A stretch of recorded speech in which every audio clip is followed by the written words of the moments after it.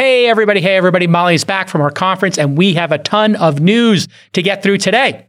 We have a ton of news. I was lonely not getting to talk about it, so it's a little bit of a jumbo show. First up, we're going to cover Coinbase CEO Brian Armstrong, who may have stepped in it a little bit on Twitter on Sunday. Yeah, about that amazing QR Super Bowl Sunday ad. And then Peloton CEO, the new CEO, Barry McCarthy, is doing all the right things, saying all the right things in this great New York Times article, especially about his plans to maybe make Peloton an open platform where anybody could produce content for it. Really great idea.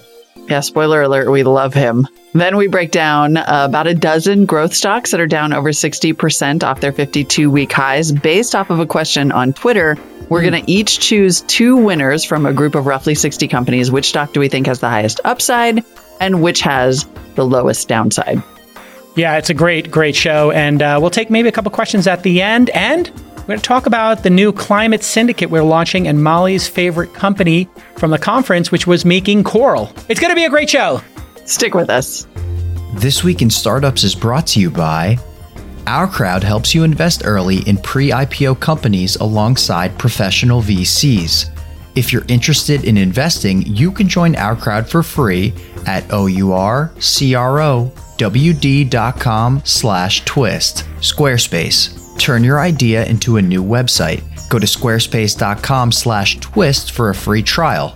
And when you're ready to launch, use offer code TWIST to save 10% off your first purchase of a website or domain. And Odoo is a fully customizable and fully integrated suite of business apps that lets you build and scale your stack as you build and scale your business. Your first app is free forever, and right now, Odoo is offering $1,000 off your first implementation pack at odoo.com/twist. That's odoo.com/twist. All right, we're going to do a little bit of the Twitter dish, or as Jason likes to call it, we're going to find the fight, because Coinbase's CEO Brian Armstrong got called out on Twitter by an agency claiming they were the inspiration behind that super buzzy QR code Super Bowl commercial. So on Sunday, about a week after, and in case you missed it, that was the Super Bowl ad that was just a QR code floating around the screen like Pong, changing color. It caused, in fact, my child to run to the TV and scan it immediately. Brilliant. It also was so popular. I know, it was so popular, it caused the app to crash because of so many downloads. So then on Sunday, Armstrong tweeted a thread about the backstory. Not content to take the win, he wanted to brag about the win also. I'm going to just stop right there for a moment. Yep. I think right now, if a CEO is doing a tweet thread, somebody should stop them. Someone should stop them. These are not turning out to be good things anymore. You're totally right. Stop with the threads. The threads are like the new apologies in like when you take a screenshot of your notes app. Yeah. It's like a red flag. The PR department, anytime a CEO of a tech company types / an alarm should go off. Wake up every comms person. Go. Boop, boop. Oh no, incoming thread. What's the fallout going to be? It's either a horrible apology or flame bait, like immediate flame bait. And in this case, here we go.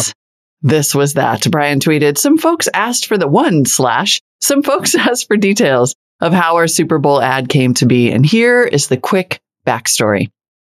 In the thread, he mentioned all the ways in which the Coinbase team was inspired and specifically called out the fact that, quote, no ad agency would have done this ad.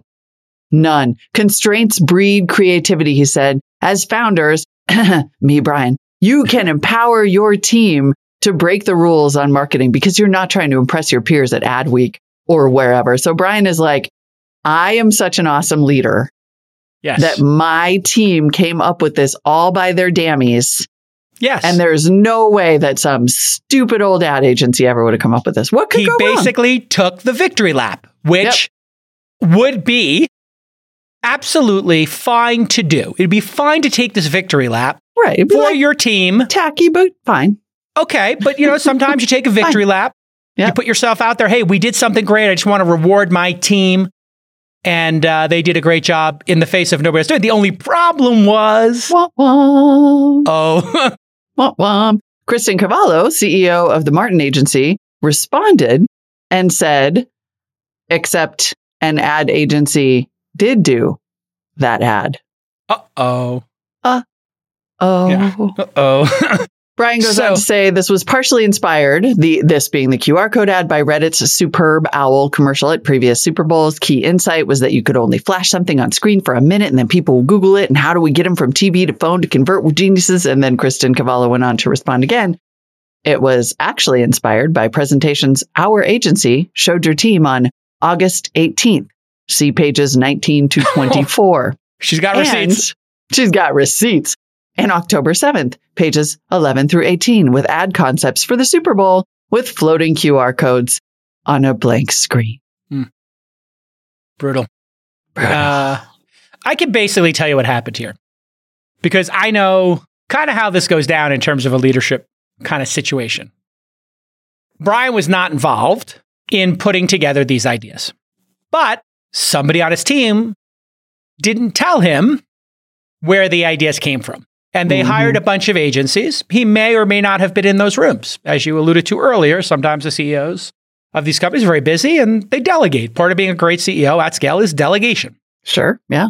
Here's what happened. This is my Columbo, because I can figure this stuff out. So you said that an agency could never have made this, Mr. Armstrong. Yeah, that's interesting because the agency said they did make it. And it was on page 19. So then how come you said that they didn't say it? And the answer is, which he doesn't want to say publicly, was somebody on his team lied to him or didn't tell him the truth. That's what I actually like, Columbo with that. Nobody knows the Columbo reference. No one gets it. Just watch Columbo episodes. They're brilliant. It's Peter amazing. Fogg is the greatest. All right, so one more thing there, lady. You said you had the chicken palm. Gonna make you want a cigar. Exactly. So that's what happened here. Then he went rogue to write this because he was so pumped. And then somebody had to say, boss, we made a mistake. Yep. It turns out we hired like 10 creative agencies over the last number of years or whatever number. Now, when you hire a creative agency, I just asked this question on Twitter and somebody who's at an agency explained it to me. Because I was like, who owns the IP? Is this a pitch or was this paid, right? Like, did they get pitched this and never open the PD? I started to think of every permutation. Like, did they get, because I want to see the leaked deck. I'm dying to see these pages and see how close the pitch was to the reality, right? Yeah. Yeah. So I'm not saying somebody should leak this. I'm just saying if it was leaked, it would give me great joy. I'm seriously not encouraging anybody to leak it. But it would give me so much joy. So I got dust in my eye. But what somebody replied to me and explained was, listen, actually, J-Cal, if they were doing 2 of these pitches, they would have been paid as a creative agency. Actually, if somebody wants to look in the replies to that tweet you just put up on screen at youtube.com/thisweekend, sign up for the pod. You can see us in video in our glory. They said in the reply they were probably paid. Now, when you're paid, I also was wondering who gets the IP. So if you pitch them, do they get all those ideas forever? And the answer is 99% of the time, yes. So if you're being paid, it's like work for hire. They're just sending you ideas. Oh, and by the way, the Martin Agency, I looked them up. They're like agency of the year the last 2 years, I think. They're like super legit. So they're too good to get erased. Let's just okay, so here, this is Nilesh. Okay, so work of this depth is paid, says Nilesh Ashra. And the fact that there were 2 presentations, August and October, indicates this was certainly a paid creative retainer. Agencies get paid for ideas. Production is additional budget. 99% of the time, clients contractually own all the ideas. Yeah. And he's a W&K alum. So I guess that is one of the agencies. So this actually, I think, is the most interesting part of it. They probably pay them $250,000 a year to come up with ideas. They came up with the ideas.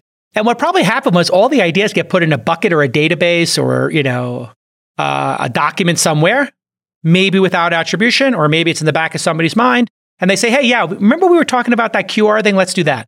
Sure. But they never attributed it. So it probably wasn't done out of malice. And then the victory lap was done without full knowledge. So it was unintentional. But I didn't exactly like Brian's response. Brian should have named the agency. Yes, exactly. And should have then said, he went on to basically this is the mistake on the mistake. Right, exactly. Like you've already stepped in it, and now you're smearing it all around the house. He says, although in tweet 12, although we didn't work with a traditional ad agency, I'd be, which Okay. That's a dig too. So you want to split the baby about a creative agency, creative which by the way is an advertising agent. Like it was the agency of the year for 2 years. So I'd be remiss, he says, not to mention the creative firm we worked with who actually created the ad, commissioned the song, got the clearances, et cetera, et cetera. Honestly, felt like we were one team. So I didn't fully realize it. Thank you. Yeah. So that kind of backs up, I think. That backs up my thesis. Yeah. That this was unintentional. But I would say, Brian, and I think Brian's awesome, by the way. I actually really think he's usually a great communicator, even if people don't agree with a bunch of his stances. He should do another tweet storm. Oh, God. And the tweet storm should be... No. I know, but this would be one that like we could workshop and maybe clear first. 1/ I want to personally thank the brilliant How about Kristen, 1/ other people have Kristen? good ideas, not just me? Because I'm sorry, this came off as not only wanting to take credit for what his team did at all. The dunking on the agency was the problem. No, it comes across as him wanting all the credit for a thing that he evidently, even if your thesis was right, had zero involvement with. Like he looks like an egomaniac and actually kind of a not very detail-oriented CEO here.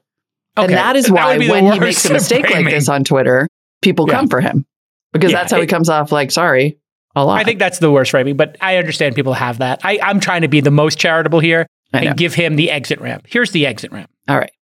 1/ I would like to personally thank Kristen and her team at, what's the name of the agency again? The Martin Agency. At the Martin Agency. 2-time award-winning agency of the year for creating the most brilliant ad of the Super Bowl last year. Something we could not have done without them.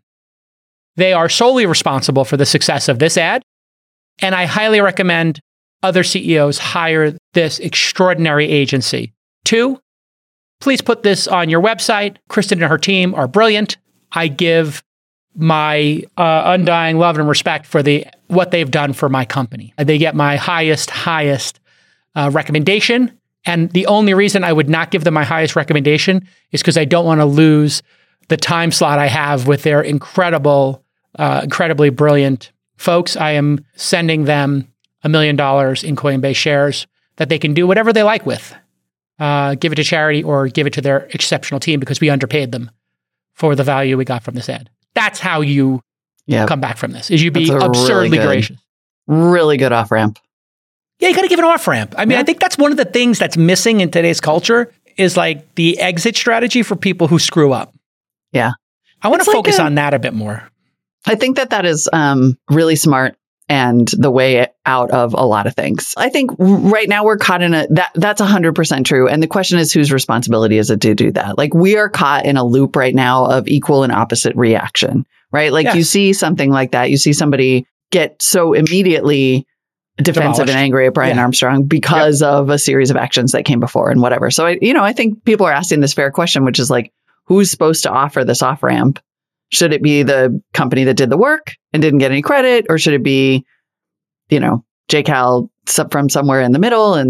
But I agree. I mean, we're not going to get anywhere as long as... Wood and Calacanis Crisis Communications. This is another Wood and Calacanis Crisis Communications segment. Yes. Can we make a little jingle for that? I mean, Molly honestly, and I will do crisis comms. Give us another crises that we could brainstorm. I like it. The Joe Rogan one comes to mind as a juicy one. So Joe Rogan. We did a pretty good job with that. I think we did a pretty good one. Which was like, take responsibility for the things you say. Yeah. On both of you. Yes. I thought Joe did a pretty good job of crisis comms. I would give him an 8.5. Because he did say, I don't prepare. I need to prepare. Mm-hmm. I need to put other voices on. I don't mind if it's tagged. I think that was pretty good. I'm trying to think if I could add anything to it. I mean, what I keep hearing over and over, and I completely agree, and I've said this a million times, is that the real story here is how completely unprepared Spotify was for every part of this. Yes. Which remains, there's still work to do there. It's time for another Our Crowd Deal of the Week. Right now, you can join Our Crowd's investment in Future Family. According to the deal memo, Future Family provides millions of families with access to affordable treatment through buy now, pay later financing, or BNPL if you're in the industry, and they power 15% of fertility clinics in the U.S. Last year, they grew patients served by 300% according to the deal memo, and now you can invest in Future Family at ourcrowd.com rcrowd.com/twist. All around the world, companies like Future Family are innovating and driving returns for investors. Our crowd analyzes many of these companies. Then they select the ones with the greatest growth potential, and they bring them to you. From personalized medicine to health tech, which is tackling the $60 billion global IVF and fertility treatment market. In state-of-the-art labs, startup garages, and anywhere in between, our crowd identifies innovators so you can invest when growth potential is greatest, which is early. So here's your call to action. If you're an accredited investor, you can join our crowd for free at OURCROWD.com/twist. And then you get to review all the current deals. That's ourcrowd.com/twist to sign up for free. You know who does not need any lessons in corporate communications or communications in any way so far is my new bestie, Peloton's new CEO, Barry McCarthy. What a segue. Let's go. This guy Let's go. What a segue. Incredible. Oh my Lord, you stuck the landing. You understood the assignment, Mom. Thank you. That was The New York Times sat down with Peloton's new CEO, Barry McCarthy, who I'm increasingly obsessed with, for his first interview since taking the job. Barry, come on the pod. We love you. Barry, come on the pod. I'm like about to buy a Peloton from this guy. I bought the half price knockoff because I was like, I'm not in the cult. Barry, if you come on the pod, I will buy a Peloton and give it away to one of the people watching live. Come on the pod and we'll do it live. I'm dead serious. Come on the pod and we'll give away a Peloton live to one of the listeners. I'll pay for it. Love it. Love it. So not only does he continue to just be such a clear, concise, honest communicator, right? Like not a PR trained CEO at all. He's incredible. But also he hinted at some super exciting business moves for Peloton. He said, among other things, that Peloton might turn into an open platform for fitness creators, which is so smart. He's like, right now it's a closed platform, but it could be open. It could be part of the creator economy. You could have an app store potentially. And then he also said that there's a universe in which he would bundle the hardware and this full-fledged app service as a subscription. So a Peloton, instead of it being $2,500 up front and then $40 a month after that, maybe it's $80 a month. Yes. And that includes the hardware and these services. And I was like, I would do that immediately. Brilliant ideas. And this is like why you bring a finance person in. Finance person's like, okay, we can make this easier for people to buy it and make it more accessible. There's credit, facilities, et cetera. So anytime you get a really talented bar raiser, and if you don't know about bar raisers, read the book about Amazon called Working Backwards. What a great book. Read Working Backwards. But anyway, there's a concept of bar raiser. You bring in a finance bar raiser like this, they get fresh eyes on the business. He had two powerful observations. Two. One, platforms make scale faster than proprietary systems, i.e., Airbnb is like a platform. App stores are platforms. Platforms grow while you're in bed because somebody innovative does something innovative on a platform. Maybe there's somebody in some demographic. I talked before about going international. Maybe there's somebody in Japan who is the greatest spin teacher you've never heard of, and Peloton will get to them in 2028. But they don't want to wait. So they start Japanese language. Somebody fact check me if there's a Japanese language instructor. And they just started a Japanese version of a Japanese class. Yep. Japanese language class. Okay, you could wait to 2027 or you get that person on now and you just give them, $1 for everybody who comes to the class, capped at whatever number or whatever. Or they're great, so you just hire them. But man, if you had it as a platform and other people could distribute on there, super powerful. And what if it was, hey, the Japanese instructor charges $10 a month. So you pay for your Peloton, but it's an add-on. Or what if a celebrity decided to do it? What if Cardi B loves, or what if Jordan Peterson loves it and he decides, come on, guys, let's go faster. I'm working on my Jordan Peterson. I mean, are you baiting me with this? Like, what is happening? I'm trolling you with Jordan Peterson. But anyway, so the platform idea, or Tom Brady, I would do that. Whatever he did, it looks amazing. J-Lo, but it's really true. And what's so smart about it is that there are plenty of people out there who are buying a Peloton or a Mix or some bike and not getting the subscription service because they know that there's just as good content available on YouTube. If you don't care about it being live, then you can, hang the iPad over the screen and go and get it on YouTube. So cut that off. Yep. Be like, actually, it's all available to everybody and we're going to have a better rev share Come on, Molly, you know how many young men incels there are on Reddit playing video games and getting no exercise?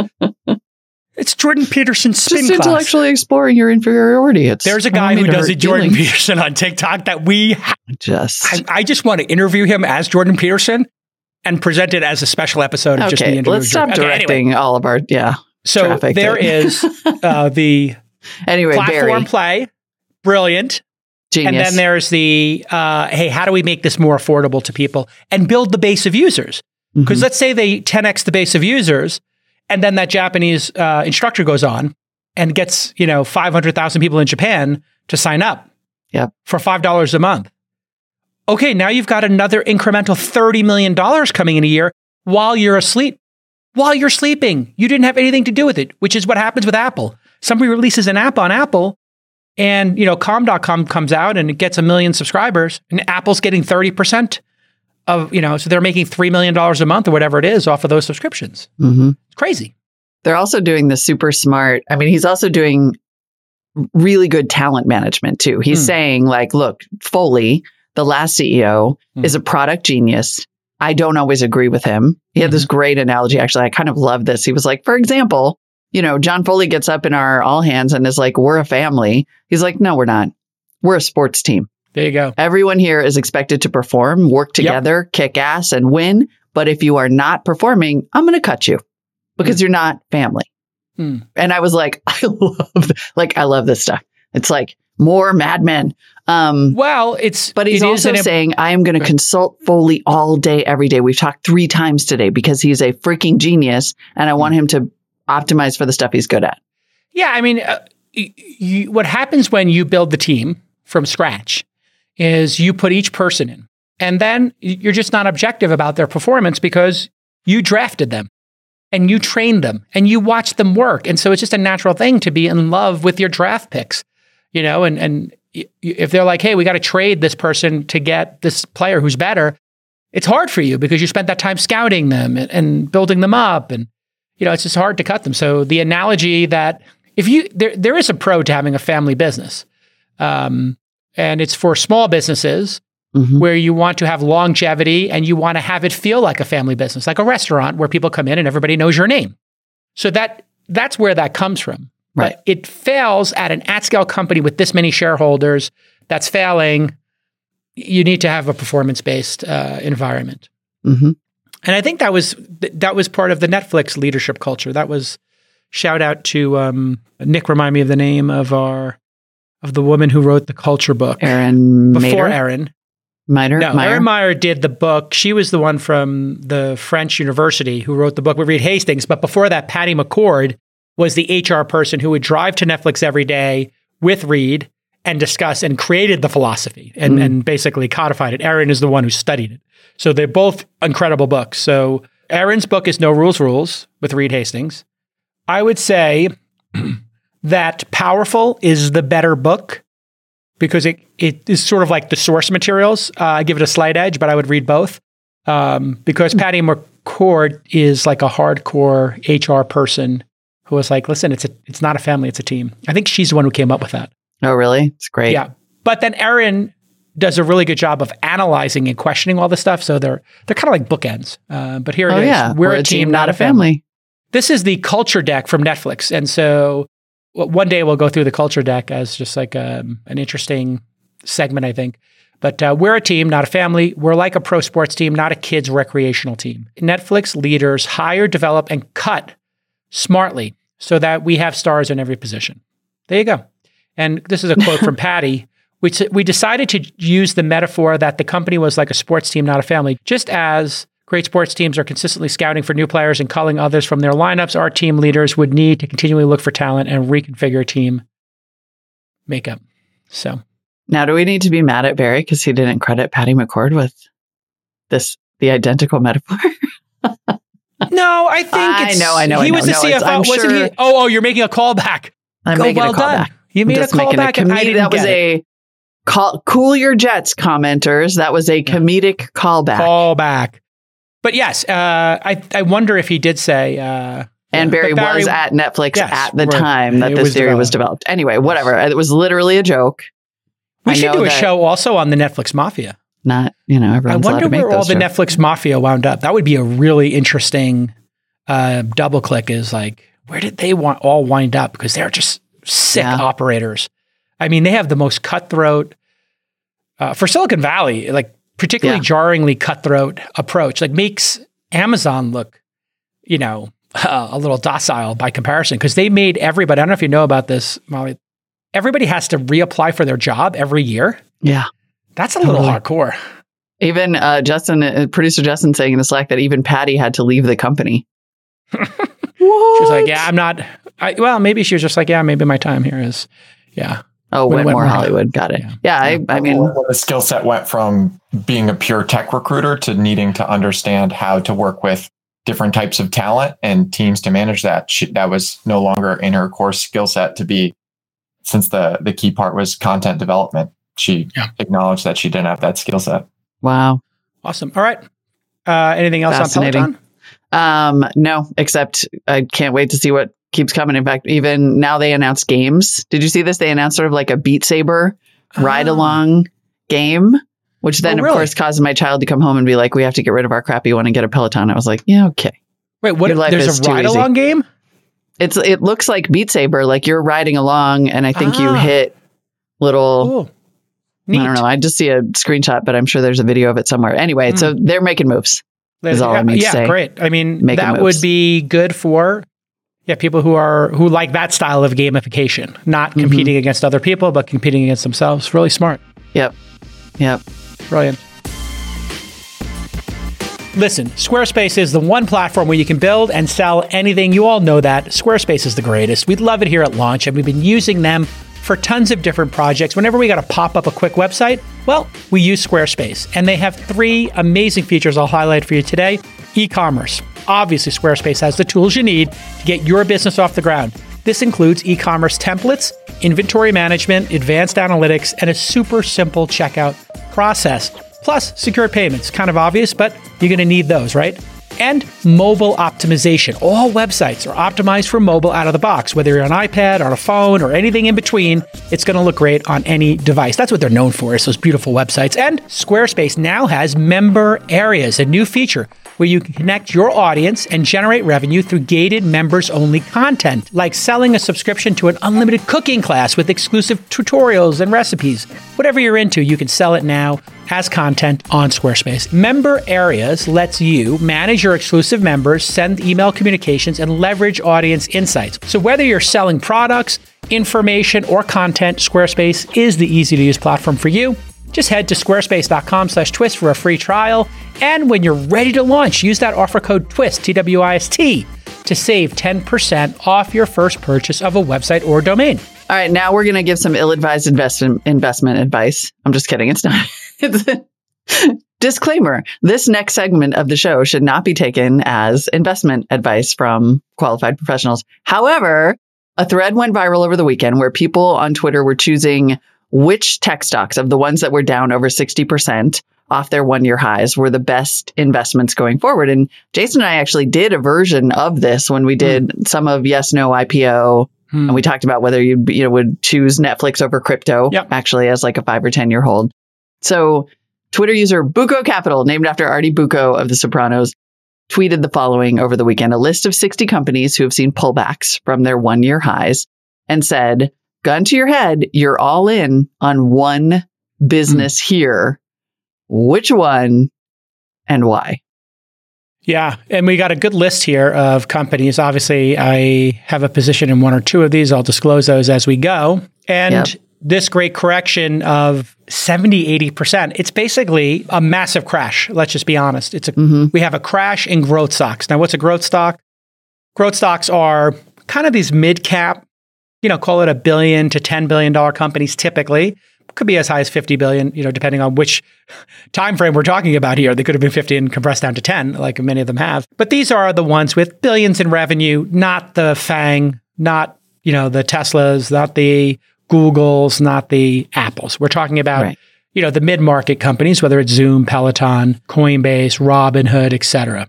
Some lesser, Clover Health. There's Virgin Galactic, I think is in here. Yeah, Virgin Galactic is in there, down something crazy. Anyway, Clover Health down 93%. I lost it in this list, but so Wish down 91%, Hood down 86%. And these are from Stitch Fix peaks. down 84%. Yikes. Yeah. And there was one thing I would note here is that I would say most of these are artificially high because there was this moment at the top of the peak where things went up like, let's call it 20% of these 80% drops.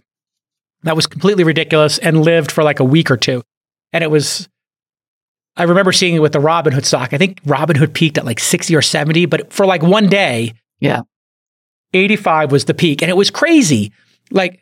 It was right after the IPO. It did this crazy peak. It was like maybe some people had automatic buying or something going on, or maybe everybody on Robinhood wanted to buy a share or something. She had this weird behavior.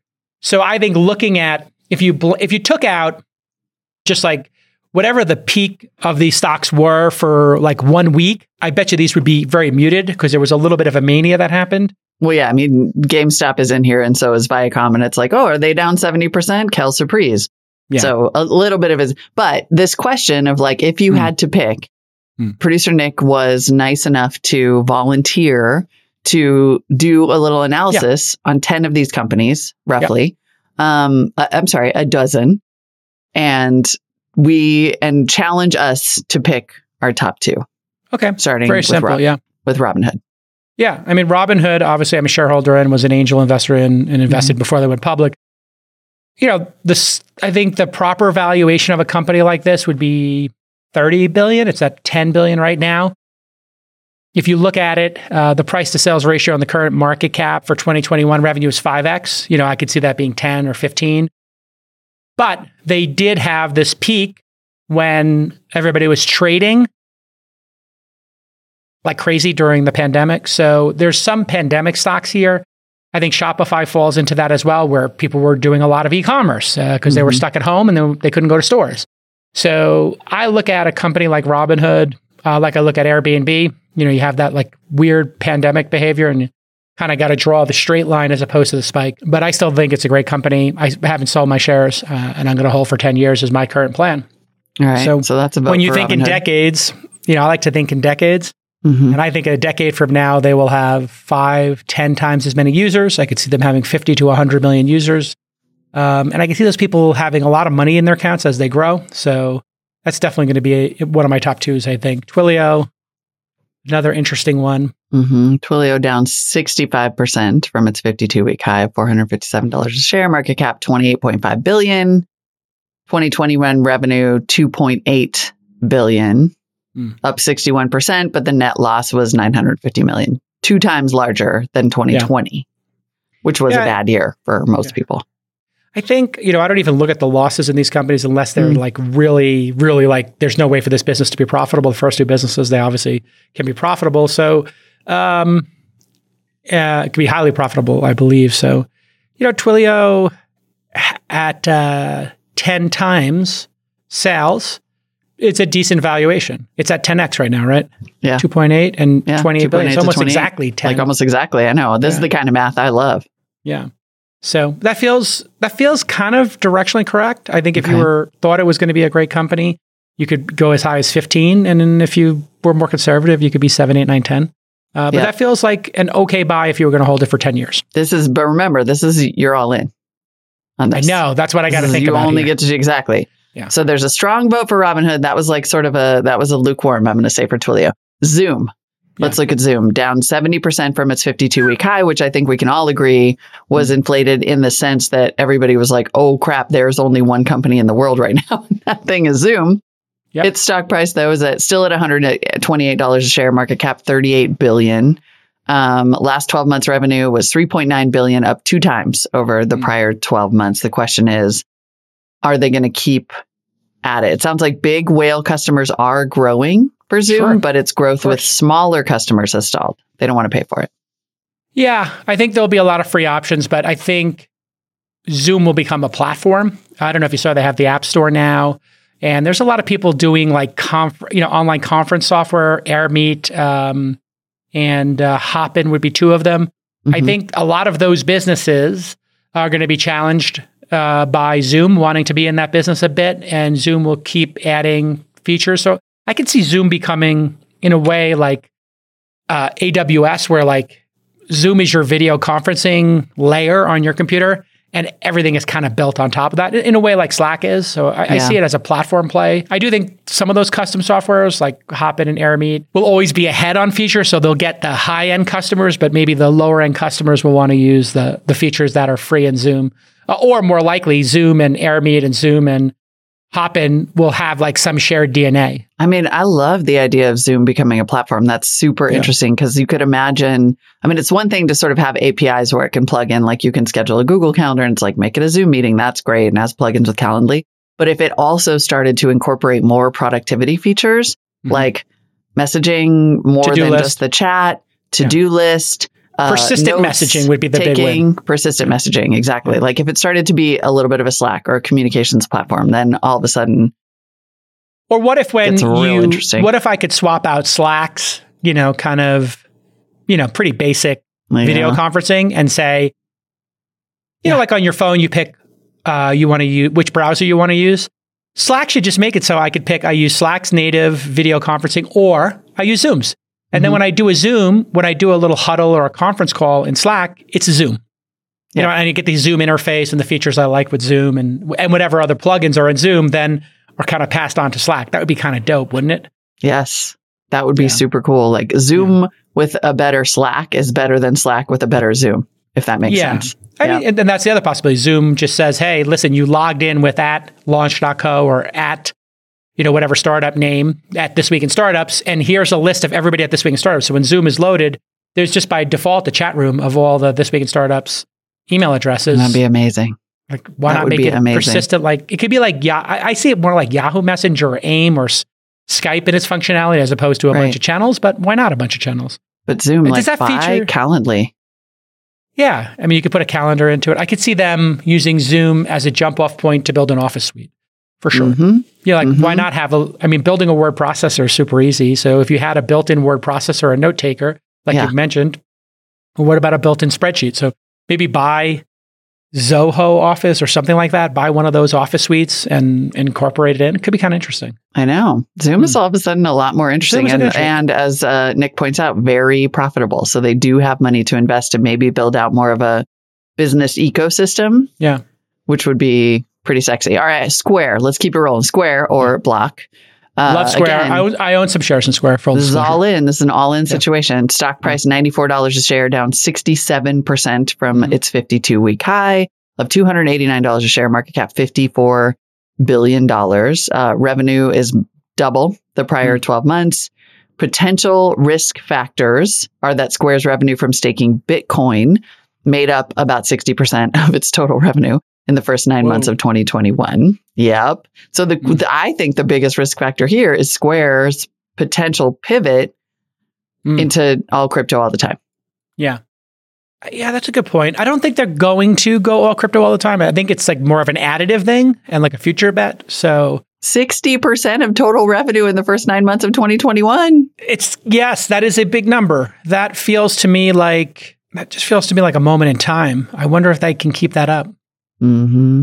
And if you don't know, according to Barron, Square buys Bitcoin and it takes a small margin on each sale to customers on the Cash App. So if you're a Cash App customer, you buy some Bitcoin, they get a little margin on that, which seems fair to me since they're floating all that Bitcoin. But they're also only trading at, if they have 16 billion in revenue and they're 54, they're trading like 3 times. So yeah, it's the lowest so far of sales to valuation. So they do. I mean, I think that a fully focused Jack Dorsey is a blessing or a curse because of his focus on turning this thing from Square into Block. Got it. It's a risk factor. Yeah, he could he's capable of making a huge bet like Meta did and it being the mistake. So he could bet the house. That's an interesting observation actually. Just saying. If I only can pick one. The kind of risk factor I like, I'll be honest. I kind of like that risk factor of somebody who would make a bold bet and capture big, like a big business. Like it's big and fun and exciting. Yeah. Listen, when you start scaling revenue quickly, your company needs to be run professionally. And Odoo is the software that helps you maintain control of your fast-running business. Odoo is a suite of business apps where you can run your entire company from just one platform. This means you don't need to keep adding siloed SaaS products. Everything you need is there waiting for you to turn on when you're ready. Sales, accounting, HR, website builders, and so much more. You're going to streamline everything by bringing your apps onto one platform.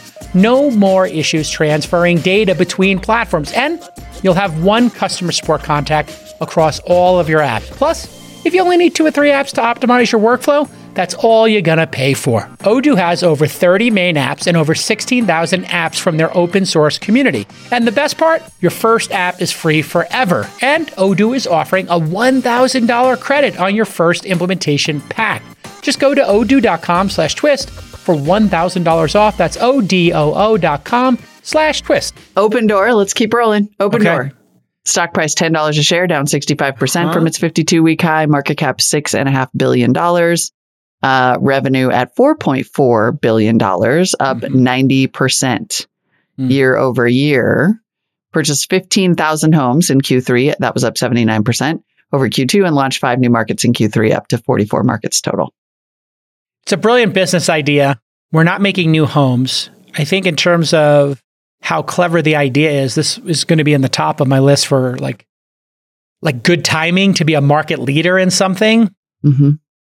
You know, owning these homes, buying them, and then making it really easy to sell them. It's a really good idea. And I'm just a fan of Keith Raboy and his operational ability.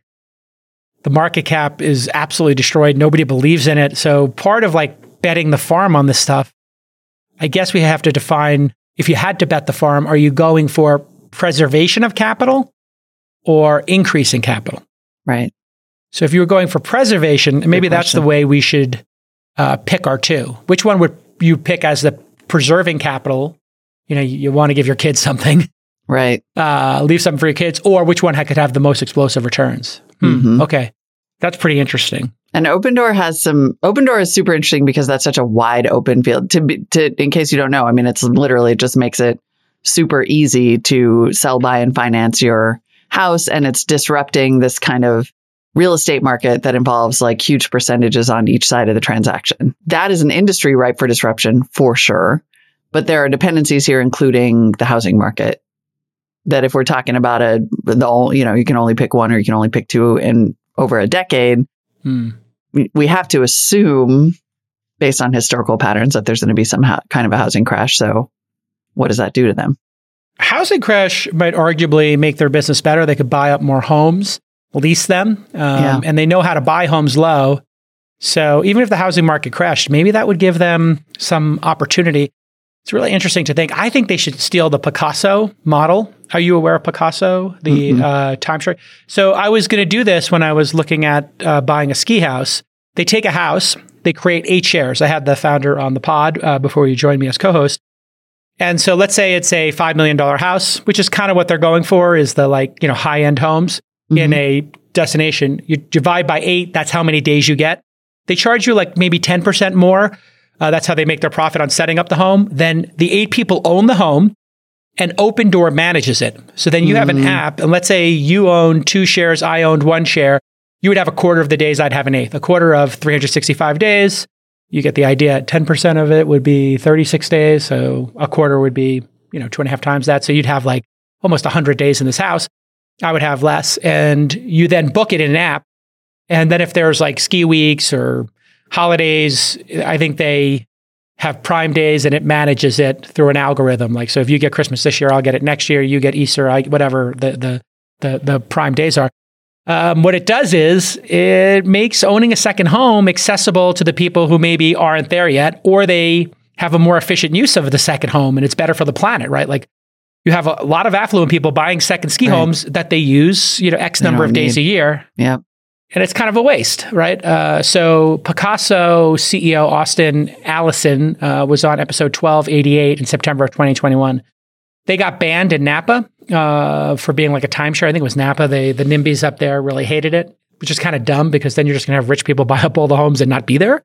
So it's more efficient to have it divided by 8. But this is something that Open Door could do with homes and then even put some of them into the Airbnb inventory. So imagine in this theoretical, let's pick a house in a destination you might want to go for a week or two, let's say 2 weeks a year, Palm Springs. You get Palm Springs house, you sell half the days to the ownership group, and the other half days you put in an Airbnb.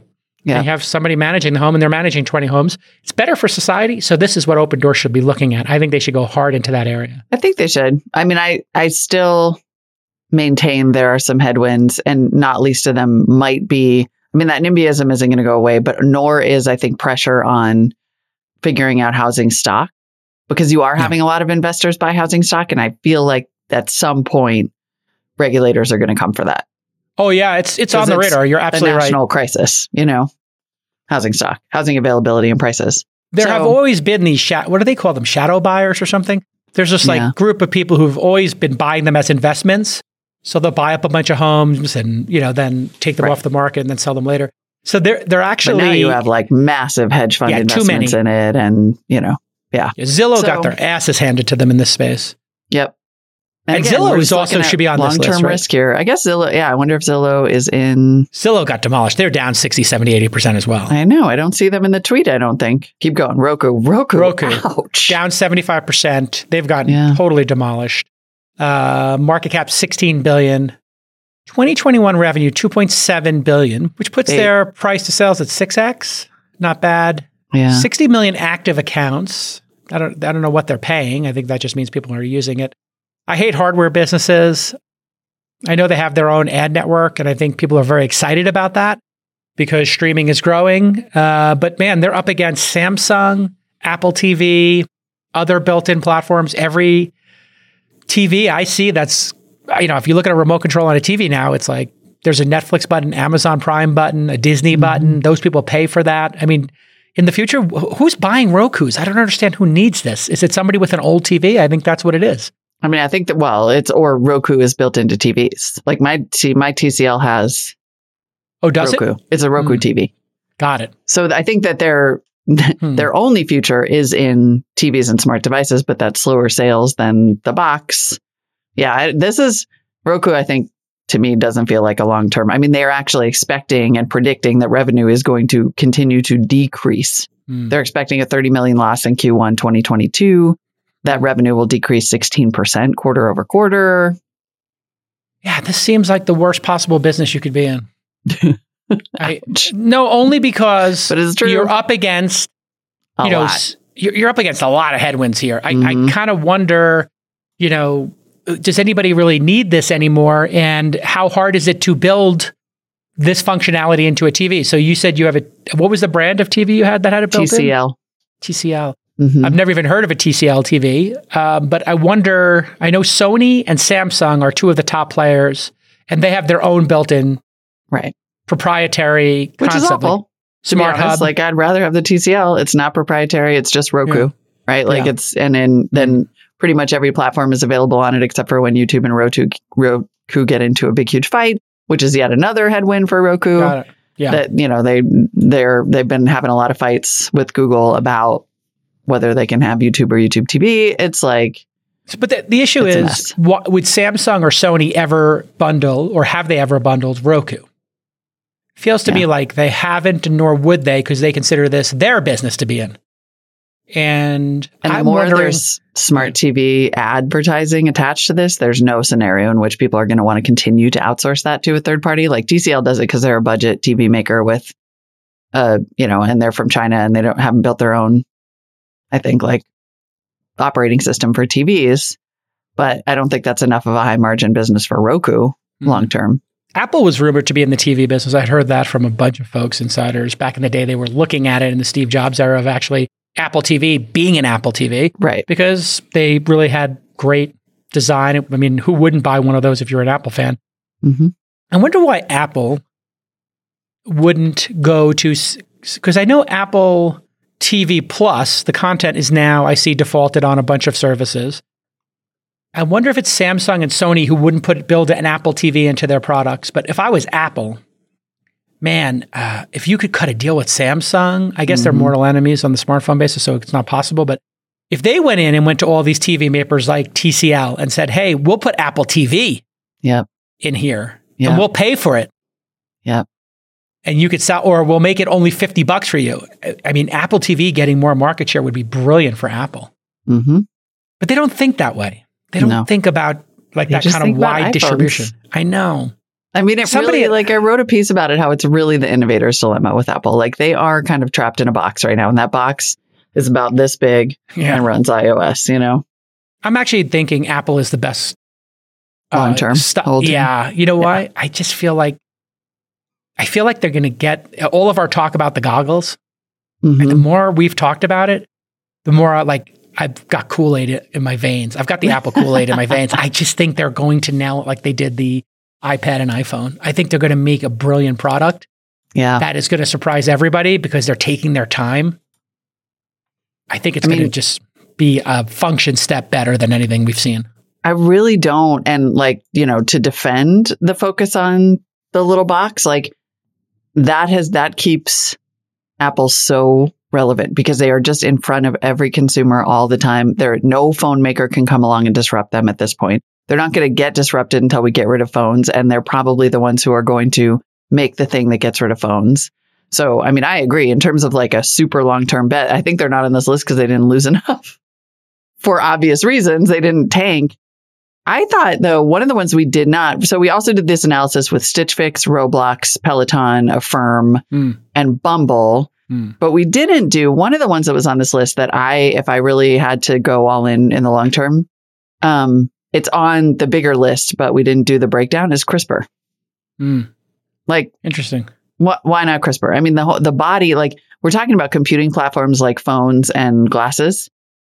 Now, CRISPR is the general word for the technology, but there's a company, CRISPR? There's a company, CRISPR Therapeutics, AG. I'm looking at it now. Let's see, in 2019. $4 billion market cap, price to earnings ratio of 12x, but price to sales, I don't have their sales number here, 52-week high, 169. So it's now trading, it's more than 2/3 off. Yeah. Its investors include German chemical company Bayer. And it is the co-founders, one of the co-founders, Emmanuel Charpentier, shared the Nobel Prize in Chemistry with Jennifer Doudna. Okay. I just think they have several drugs in development. I'm reading from Wikipedia. One treats a rare blood disorder.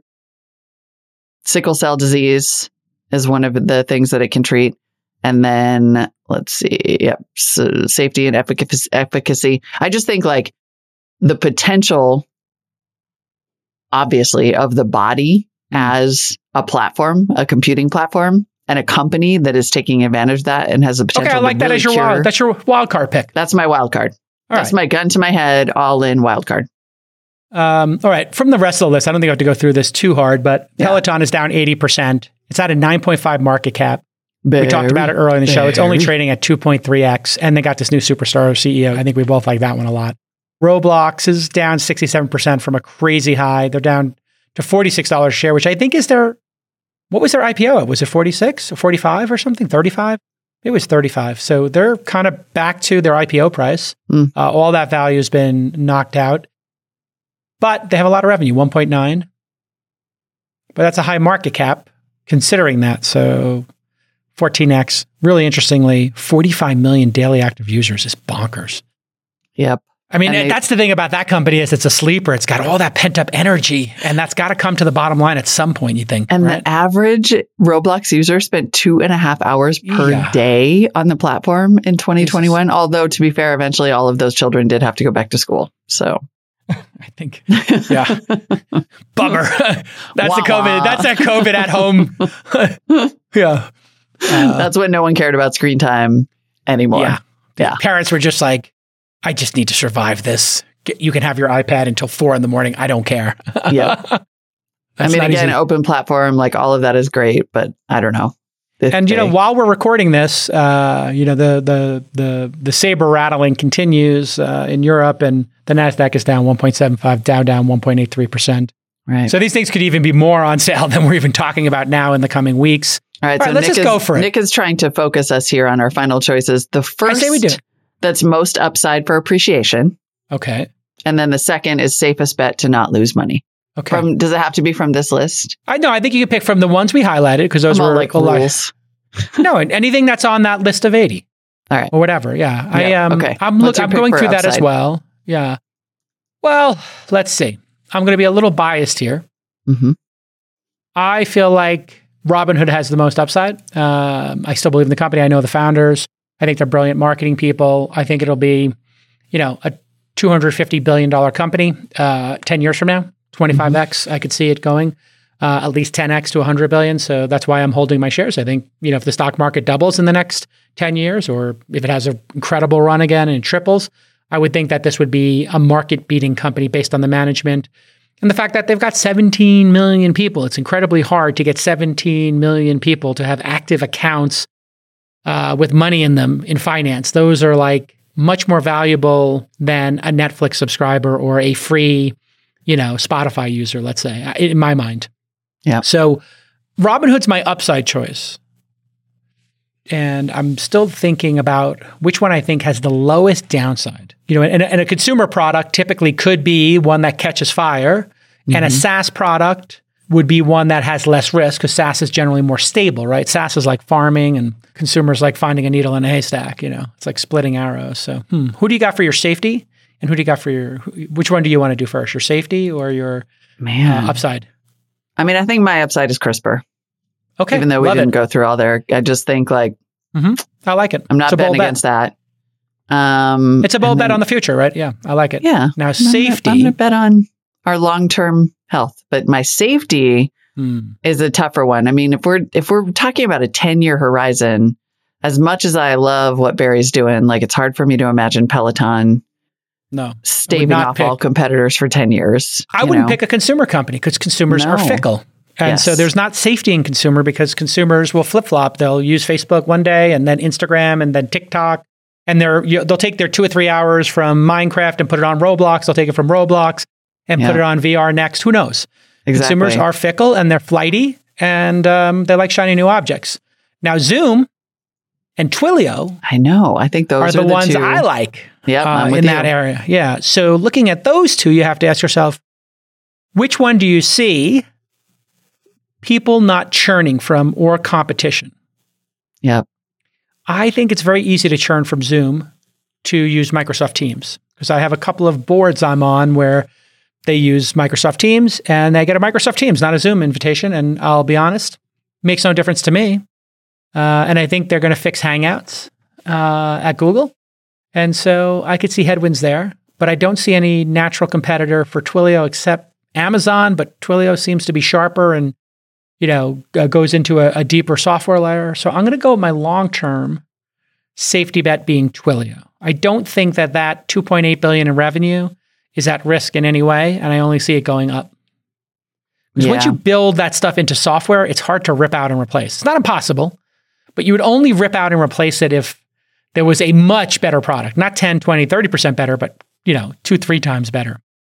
And you certainly wouldn't rip it out for cost unless there was something that was 3, 4, 5x cheaper. And Jeff, the founder, is still there. I think he's a world-class CEO. Zoom also founder-led, so that's something. But what do you think? Maybe I don't understand enough about what Twilio does because I have a hard time understanding how it's not displaced by, Twilio's not cloud services, right? It's like communications and... Yeah, it's more like Amazon Web Services for email, SMS, and then Segment, right? They bought Segment. So they got this collection of the industry-leading brands for doing communications inside of your software platform. So it would be very analogous to, I think if you look at Amazon Web Services, they have compute and storage, and then there's these communication layers. And Amazon does have an email gateway product. It's just not as good.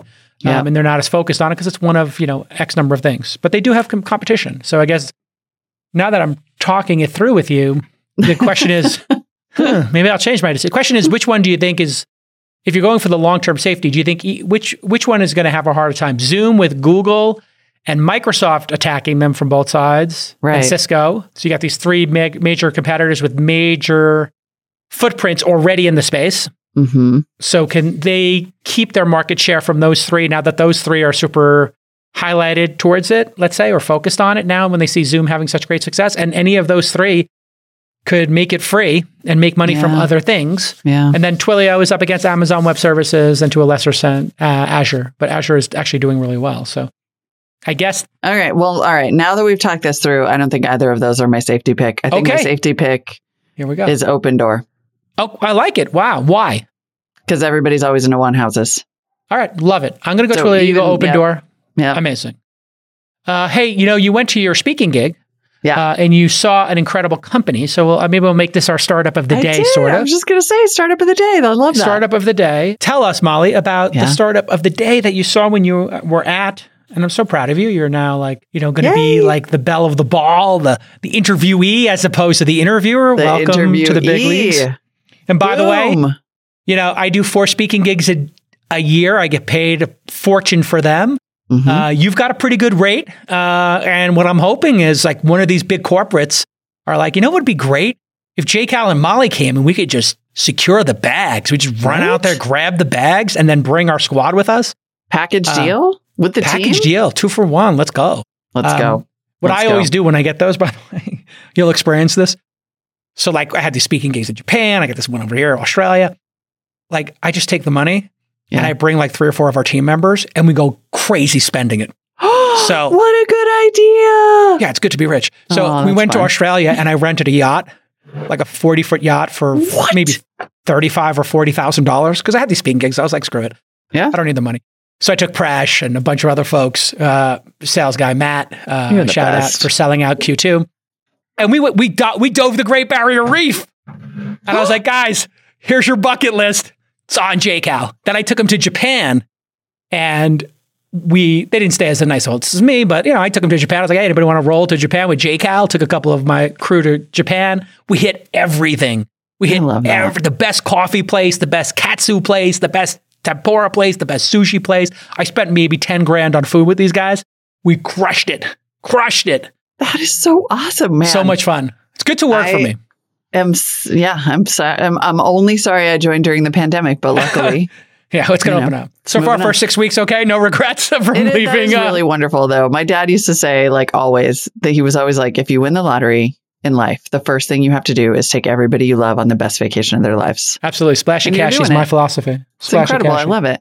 All right. So you were at, give a shout out. I went to give a shout out to the conference you're at. Yeah. Yeah. These are great events. This one is called Green Biz. And they do a series of events. This one was very focused on sustainability professionals. So like the CSOs and companies and government buyers and people who are trying to basically do ESG reporting. It was super interesting. And I was there because I had judged before I started here this Verizon Climate Resilience Prize. And so it was a bunch of startups. It was great practice because it was December right before I started. And so I got to judge all these startups, read their pitches and try to figure out how to give them this prize.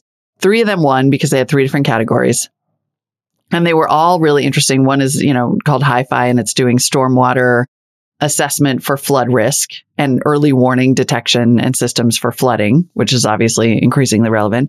Super incredible company around forestry, where the founder was formerly incarcerated and worked in the California fire camps in LA, the Forestry and Fire Recruitment Program. Got out, became an accomplished firefighter while incarcerated and then got out and couldn't get a job. And so put himself through Berkeley, figured out how to cut all these barriers for himself and get a job as a firefighter, and now has a company that is creating a pipeline for formerly incarcerated people to become firefighters in California, but also training them to do all of the stuff we need to do to stop megafires. So forest thinning and better forest management. So cool and so inspiring. And then the one that's just like the amazing moonshot startup of the day is called Coral Vita. And this is the one I love. Yeah. I mean, this is, speaking of scuba diving, the Great Barrier Reef. We got to have some serious conversations with them as they continue to raise. I can't wait to meet them. Yeah. So they call it Coral as a Service, and they are, which is amazing. They are about creating these coral farms that can grow coral way, way, way faster, regenerate coral reefs. Because apparently coral takes like 30 to 90 years to grow. And they've figured out systems where they basically stress coral in coral farms to make it grow faster. And then they transplant it into its native areas, right? They're not taking coral from like one part of the world and trying to transplant it into a different part. They're respecting these complex ecosystems. Yeah, they're using their brains. Got it. Yeah. They're using their brains. Yeah. But, they point out that coral, it's like crucial to tourism, fishery. It absorbs wave energy and protects coasts. It's like got a million economic add-ons. And so governments in particular are interested in paying them to maintain these farms. They have a whole platform. I mean, I could see Australia spending $100 million a year on this for 10 years. Yep. And if it worked, maybe doubling it, because the amount of tourism generated by the Great Barrier Reef and the importance of the reef is, it just can't be understated. And this is an amazing new category we're going to see where, I think young entrepreneurs are looking at the world and saying, hey, what did we break? And then not only how do we fix it, Molly, but I look at this as like, well, what if there were, massive amounts of coral in, off of Long Island, off of Santa Monica. And because of the shipping lanes in Long Beach or, whatever's going on in New York, the coral just didn't survive. And it hasn't been there in a large way in 100 years. Like this might not be about preserving. This might be about bringing back. Yeah. For the first time, the coral that certainly was in other parts of the world that's gone. And, I love the fact that we're now starting to think about fixing stuff. And then what about if regenerating is great. And then we can start thinking about this opportunistically. Like, what are the impacts of coral? And if if temperatures are changing, because one of the problems I think in Australia is the water temperatures change. So maybe that coral can't exist there. Right. Or like coral at this average temperature, in the mid part of Australia, now can only exist 100 miles north. Mm-hmm. So now you start thinking about our understanding through technology and sensors we could put in the water. They could actually know, hey, the chances of this coral surviving 100 miles north is going to be twice as good, or 200 miles north, or hey, this coral is just not going to survive here, but this other place is warming up. So let's drop it there and let's do a little experiment there, right? Obviously, you got to be intelligent about it, but man, this is like nature finds a way and humans doing it. So, I mean, we've got to be careful here. Like it's got a little Jurassic Park thing, but the coral's not going to get up and bite us. So I feel good about this one. It doesn't feel like they're making a megalodon. I don't think they are. And that was, I asked, right? Like I am always going sci-fi. And so I was like, talk to me about the I am legend factor here. Like if you're breeding super coral, like these are really complex ecosystem, Yeah. And what was interesting is that the guy I talked to is an advisor to the company. His brother is the CEO. And he was like, no one's really asked me about that before, hasn't it? And I was like, I'm sorry, what? Like, who are your investors? But he said, they've certainly had those conversations. He was like, we'll put you in touch with the science team.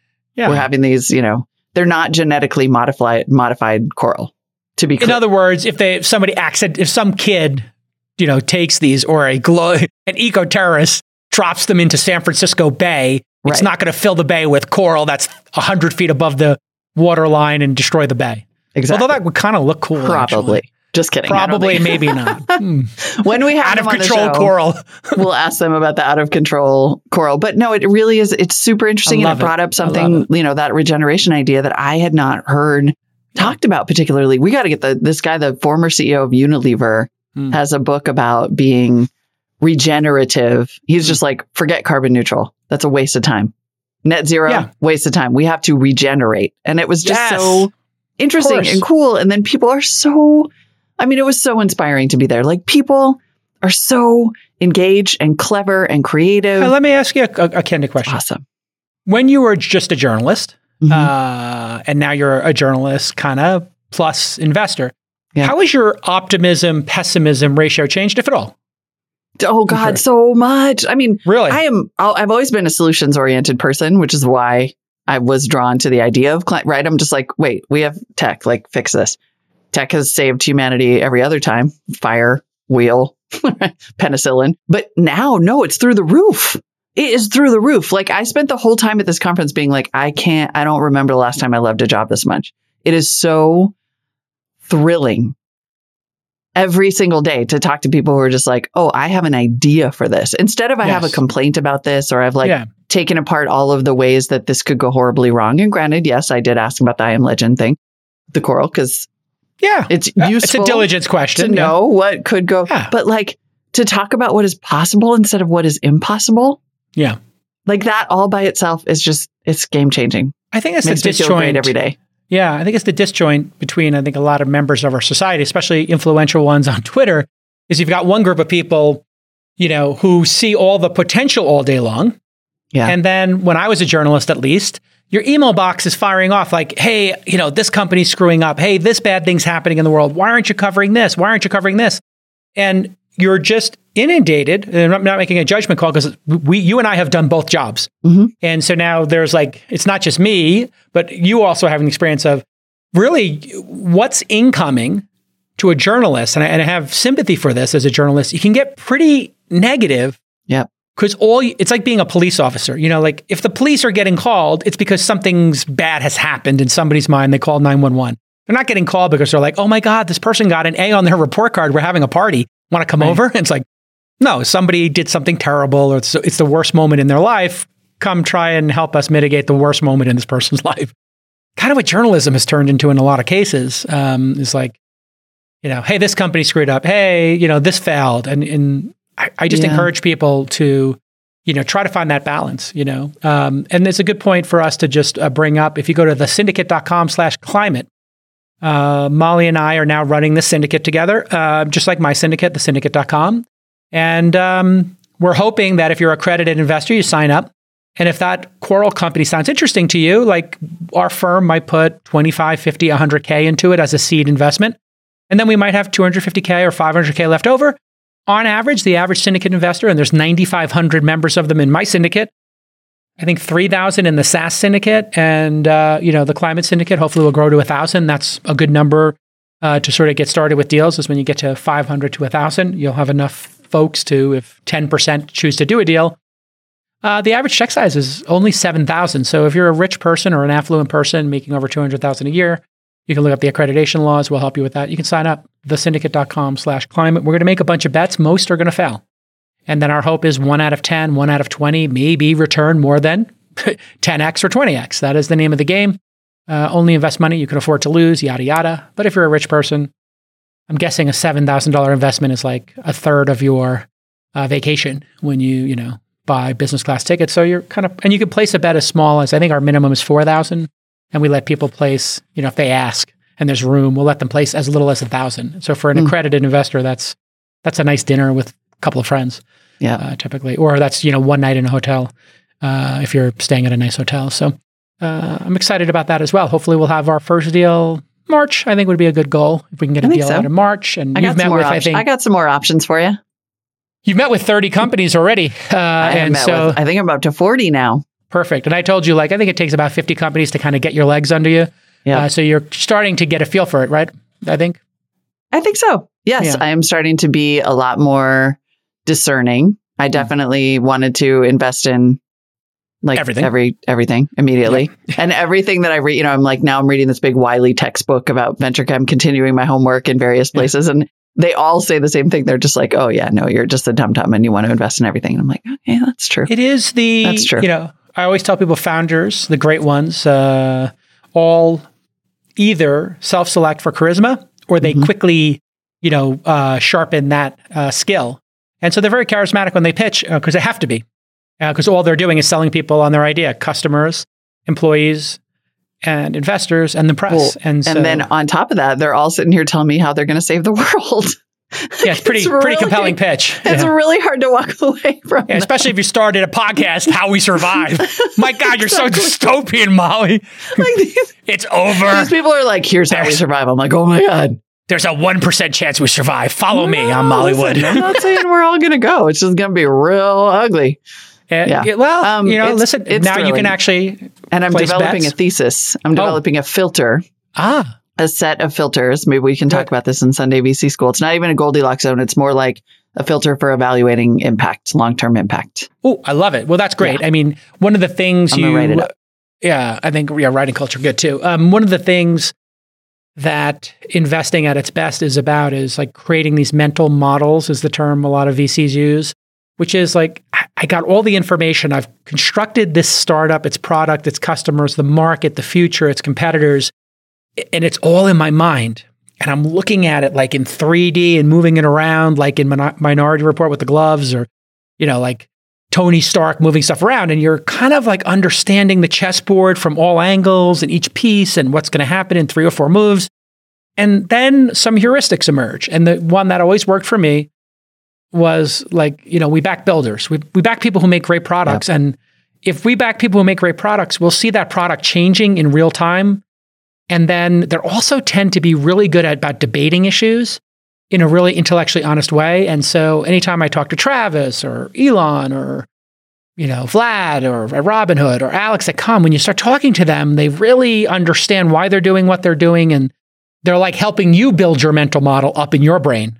And you'll start to see that, like the Coral company, if it is actually a really possibility, like your mind is going to all of a sudden understand, like, yeah, there's a government agency that'll pay for this. They have no choice. Oh, there's other agencies that will follow that.